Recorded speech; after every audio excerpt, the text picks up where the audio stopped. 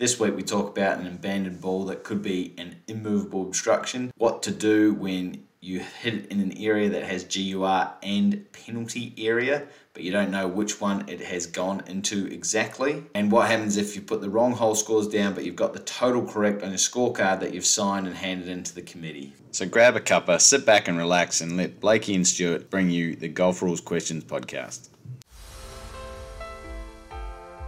Golf is a test of character before it is a test of skill, and playing by the rules of golf will definitely test your character. Hey everyone, welcome back to the Golf Rules Questions podcast. I'm Blakey. This is episode number 88, and alongside me is Podcast McPhee. How are you going, Podcast? I'm well, thanks, Blakey. You know this. I thought I'd just tell the listeners that you and I had lunch yesterday, and during that lunch, I received an email from a friend of the podcast, someone you and I both know quite well, IB, and it starts with "Thanks, Stu," in brackets, or Mr. Podcast, if we go with Blakey's suggested moniker. You are having some influence with this.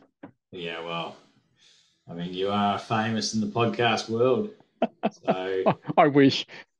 there is really only one nickname for you. Okay. So how you been? Been all right? Very well, thank you. All good. And yourself? How was your golf yesterday? So you and I had lunch yesterday.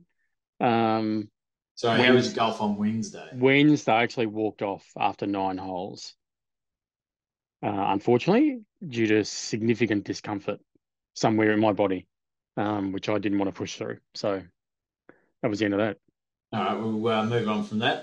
Very interesting. The Golf Rules question of the week, or for last week. Can you remember? Yep, I've got it right here. So GRQ OTW from episode 87. Blakey and Ross mistakenly hit each other's ball on the first fairway. In other words, they've hit a wrong ball each. And this is only discovered when they arrive near the green, and Blakey, of course, is 1 metre from the hole and Ross is in a greenside bunker. They both walk back down the fairway to estimate where the balls were lying, but fortunately for Blakey, he found the divot that Ross had made in hitting the wrong ball. Using that divot as a reference point, Blakey drops a ball and plays it back to the green. How many penalty strokes must Blakey add to his hole score? 2 for the wrong ball.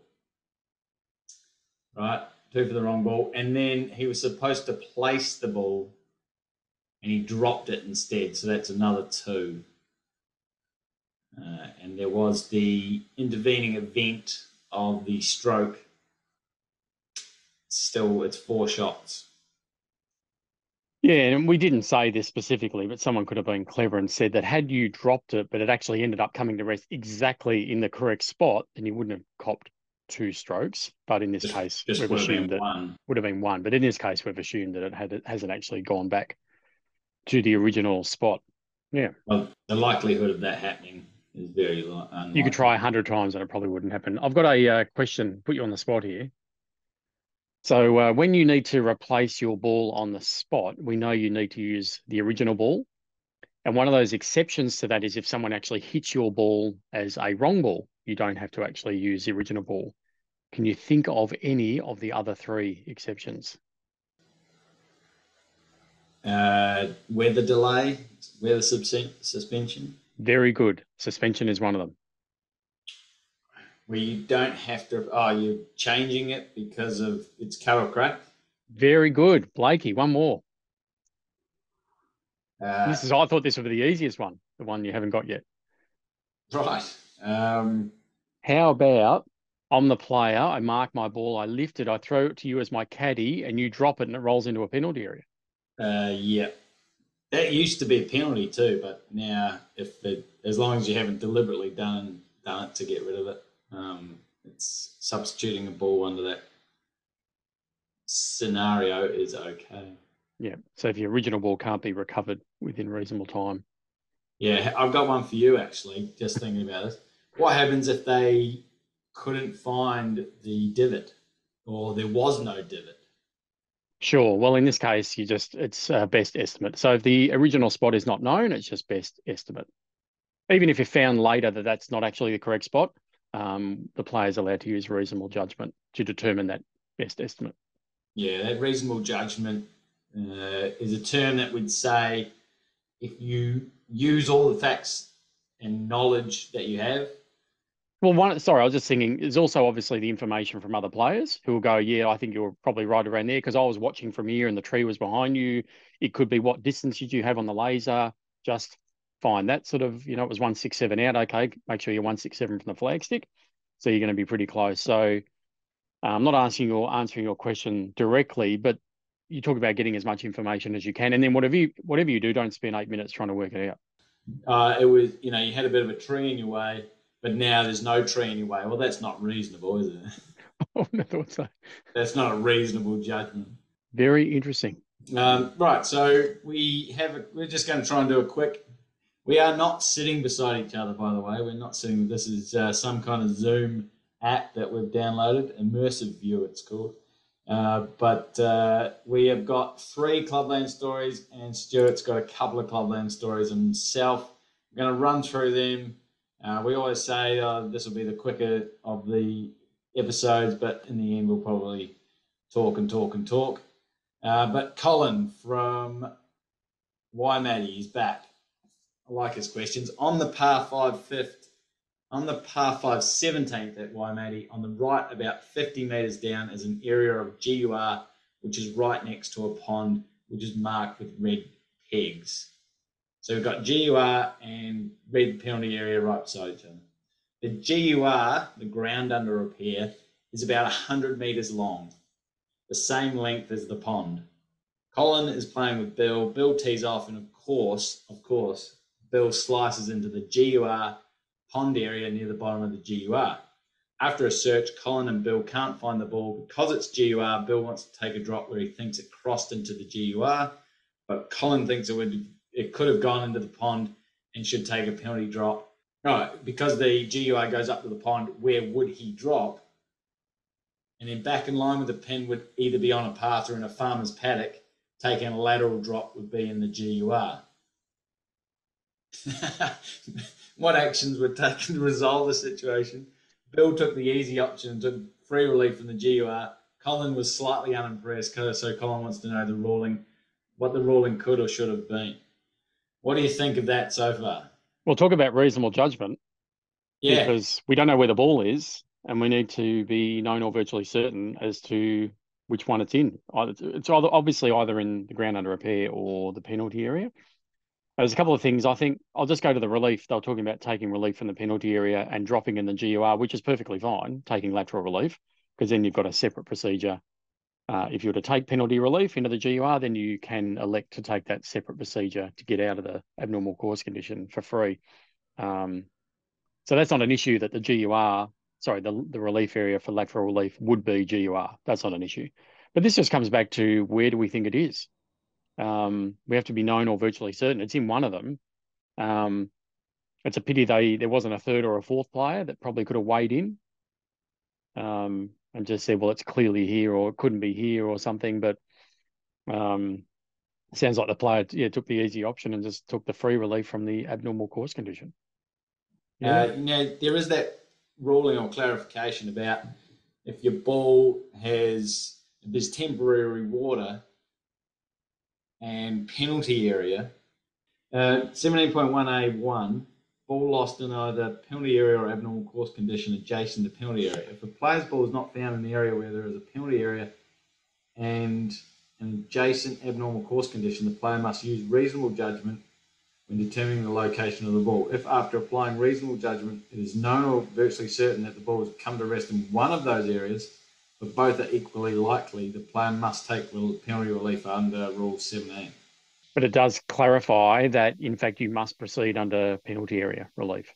Yeah, so if you're not sure it's in the GUR or you're not sure it's in the penalty area, but you are sure, as you said, 100%. that it's in one of those, then you must proceed under Rule 17. So Colin, who was slightly unimpressed, was right to be unimpressed.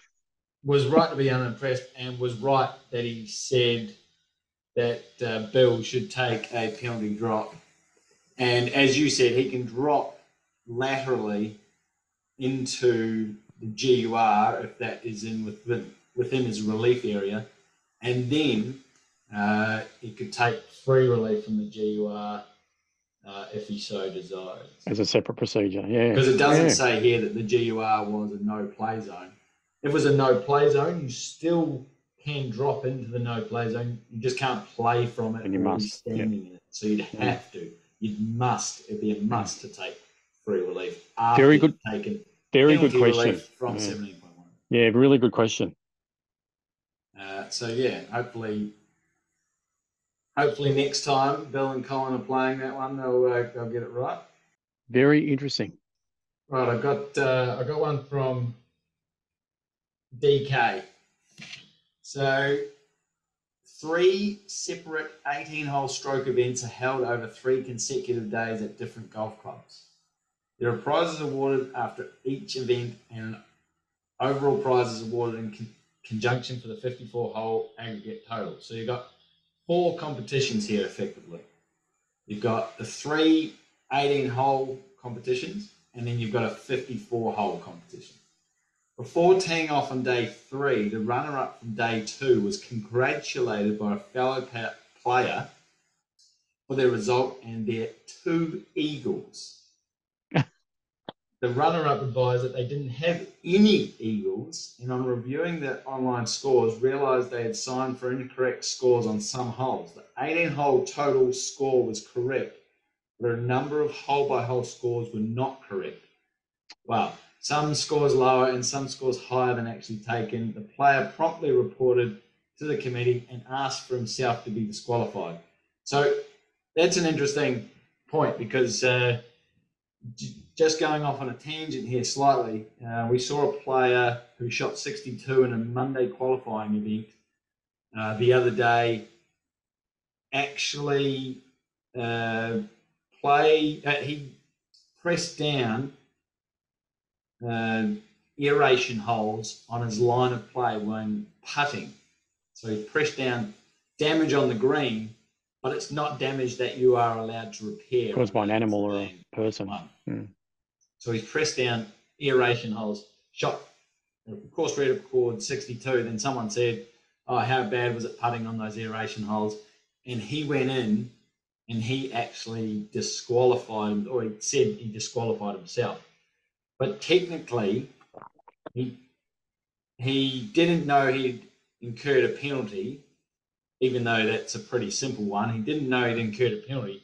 So really his score could have still stood, and they just assess him a penalty for every time he did it. Let's say he did it 3 times, he'll add 6 penalty strokes. Let's say he did it on every hole. He adds 36. Let's say he did it he 2-putted every green, which you wouldn't for a course record 62, but he 2-putted every green and he did it before every putt. That would be including the tap-ins. So his 62 would turn into 134. 34.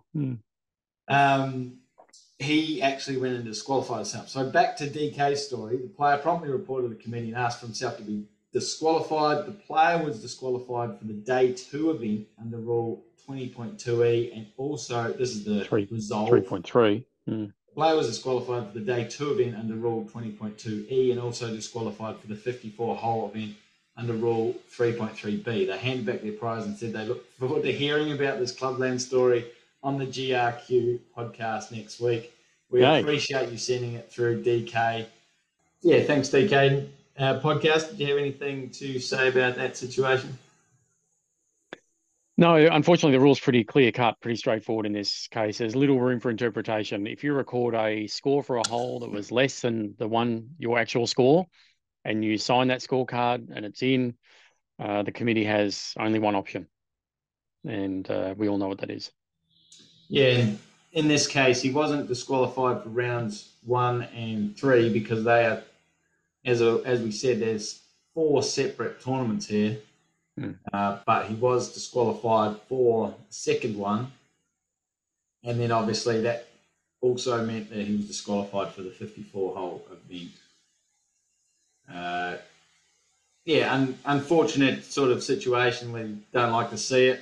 Make sure that when you're handing in your scorecard, even if it's the digital thing, that you have a responsibility to get it right.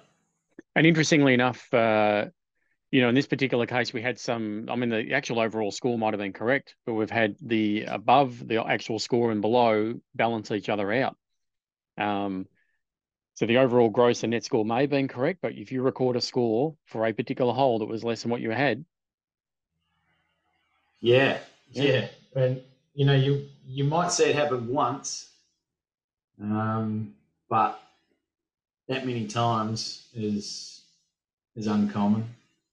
I've seen it happen where they added up. They forgot to put in the last hole, the score for the last hole, and then they added up the score, and then included the last score for the last hole, but forgot to actually write it in.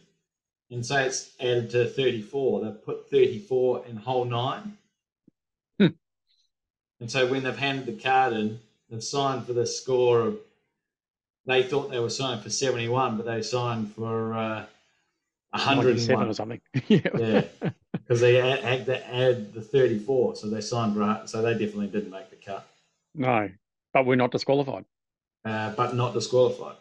It was far above what they actually had to put. Now, moving on. Very interesting. Okay, podcast. We've got another one from DK. Player A, this is a good one. We've both had a read over it and can't wait to talk about this one. Player A, playing stroke play, pulls her tee shot on the par 4 12th hole towards the driving range. The player finds her ball at rest in the general area very close to an old range ball. The player wanted to move the range ball as it interfered with her area of intended swing. However, the range ball was embedded very deep, likely from being driven over by cart traffic or the range ball picker-upper that didn't manage to pick it up. And it was not easy or not able to be easily removed. To paint the picture more clearly, 75% of the ball was embedded below the surface of the ground, which was a dirt surface that had hardened by hot, dry conditions. The only way the player could remove the stray range ball was to use an iron or a divot repair tool to wedge the ball out with some force. The player was worried that doing this would alter the surface of the ground and possibly improve the conditions affecting the stroke. What actions were taken to resolve the situation? The player played the balls at lies to ensure they avoided any potential penalty. Are there any relief options available to this player in this situation? Would you penalise the player if they improve their cats as a result of moving the range balls? Podcast, what do you reckon? We come back to the range ball and what we would describe that as, and I think we would describe that range ball as an obstruction. And you and I had a quick chat about this. You asked me this, and I said, due to the difficulty of moving it, I think you could quite easily categorise that obstruction as immovable, an immovable obstruction. In other words, unable to be moved without reasonable force and effort and potentially damaging the course or the obstruction itself. And therefore, if that player deemed it to be an immovable obstruction and their ball was lying in the general area and it interfered with one of those cats, then they were entitled to free relief, find the nearest point where they no longer had interference from that obstruction and drop and play on with no penalty. Yeah, an interesting one, having an abandoned ball or a range ball considered to be an immovable obstruction, but I can't see any other way that it wouldn't be. If with the movable obstruction, without penalty, a player may remove a movable obstruction anywhere on or off the course and may do so in any way. It may do so in any way. And then you look at Rule 8.1 B2, actions that are allowed in improving your cats. Take reasonable actions to remove loose impediments and movable obstructions. Now, reasonable actions, which is allowed, the removal of loose impediments or movable obstruction, which is allowed to the extent provided in Rule 15. In Rule 15, just states that you may remove a movable obstruction either on or off the course and may do so in any way. But I think it then comes back down to the definition of movable and immovable. And I think you can make an argument that that's immovable. Because you're taking a reasonable amount of effort to try to get rid of it. Imagine if you spend 5 minutes kneeling over it trying to get rid of it, and another player says, oh, they moved a immovable obstruction out of their way to improve one of their cats. Yeah, so under the definitions, an obstruction that can be moved with reasonable effort and without damaging the obstruction or the course. Well, you're not going to damage the ball if you're picking it out with a pitch repairer, but are you damaging the course by making a big hole? I mean, that's probably what it comes back to, DK, is were they going to make a big hole and damage the course? And if the answer is yes, then the abandoned ball, range ball, becomes an immovable obstruction. If the answer is it would have taken a little bit of time, half a minute, and they would have just plucked it out, then it would more likely be a movable obstruction. And that's one of the permissions, as you say, under Rule 8.1. There's always going to be situations where, a immovable obstruction for Stuart might be a movable obstruction for me just because I'm, a little bit stronger. Definitely. So that could always be the case, especially with women and men, and not being sexist with men being stronger, but generally that is correct. And so they are more likely to have movable obstructions where someone might have an immovable obstruction. And juniors as well. I'm sure that we can, even on my worst day, I could probably move something that an 8-year-old probably couldn't. I would think so. I hope DK took that the player took it into the pro shop and see what the staff come up with regarding that scenario. Yeah, well, whatever, or the main thing about this question is the player, because it was a practice range ball or an abandoned ball, the player did have options other than just playing their ball as it lies. They could take relief or scrape this thing out if it was easily removable. Yeah. Okay, we're all done with club. Good scenario though, really good one. That was a really good one. I like that. Very interesting. Now you podcast have your own couple of club stories. Mine are pretty straightforward. Just a model local rule E3 has just been brought in at our club, which is preferred lies, and the relief areas are simply a handspan. And all throughout my last 2 rounds, Wednesday and Saturday, in the general area, of anything on your ball, I've just obviously taken the opportunity to mark it and give it a bit of a clean. And all Saturday and Wednesday, a few times I would mark the original ball, lift it, and then just throw it to the side, and then put another one next to it within the relief area. And I had a guy at the end of the round going, I saw you throwing that ball away all the time. I didn't think you could do that. Why were you allowed to do that? And I was saying, well, why couldn't I do that? Well, it's sort of a mud rule. It's the idea, the preferred lies is in there to clean your ball. So the idea is you mark it, lift it, clean it, and put it back. And I had to explain that, of course, when you take relief under any rule anywhere on the course, you don't have to use the original ball. And the other one, which was Blue, and he'll be listening to this podcast, blew his mind a little bit, was on Wednesday I did this quite a few times, and I called him over for one particular instance where I was taking preferred lies relief in the general area. So my original ball is lying there, and without marking anything, I just grabbed a second ball and put it right next to my original ball, about 10 centimetres away. So there were now 2 balls sitting right next to each other, and I picked up my original and threw it away. And I just said to him, is that okay? And of course, the whole idea of having 2 balls sitting right next to each other just threw him a little bit. But of course, perfectly fine. I've just put another ball into play, which means the original ball, wherever it is on the course, is no longer in play and is now a wrong ball, even though it was still sitting there on the course. They're my 2 very basic, simple clubland stories. And then when that player goes and plays under local rule E2 and does it Yeah. And someone laughs at him and goes, "You're an idiot. Here's two Yeah. shots." Yeah, exactly. Or one shot for a One shot for cleaning it. incorrectly substituted ball. Or cleaning. Yeah, incorrectly substituting it. Sorry. Yes. Anyway, they're two very simple clubland stories. Well, fantastic. That means we've managed to wrap it up quicker than ever before. Stuart, /podcast. What is the GRQ OTW for episode 88, please? Yeah, thank you. I asked you this question the other day. So here it is at GRQ OTW for episode 88. So this is you and I playing together, but you and I are in a stroke play playoff. Right, so Blakey and Stuart are in a stroke play playoff. On the putting green, Stuart gives a wrong score to Blakey by mistake. However, this causes Blakey to lift his ball from the putting green without marking it, as he believes he cannot win the playoff. Stuart then immediately corrects the misunderstanding. Who gets a penalty and what is that penalty? Yeah, that's a good one. That is a good one. Well, we'll find out in episode 89. Look forward to seeing you there, podcast. Thanks, Blakey. It wouldn't be the GRQ podcast without you.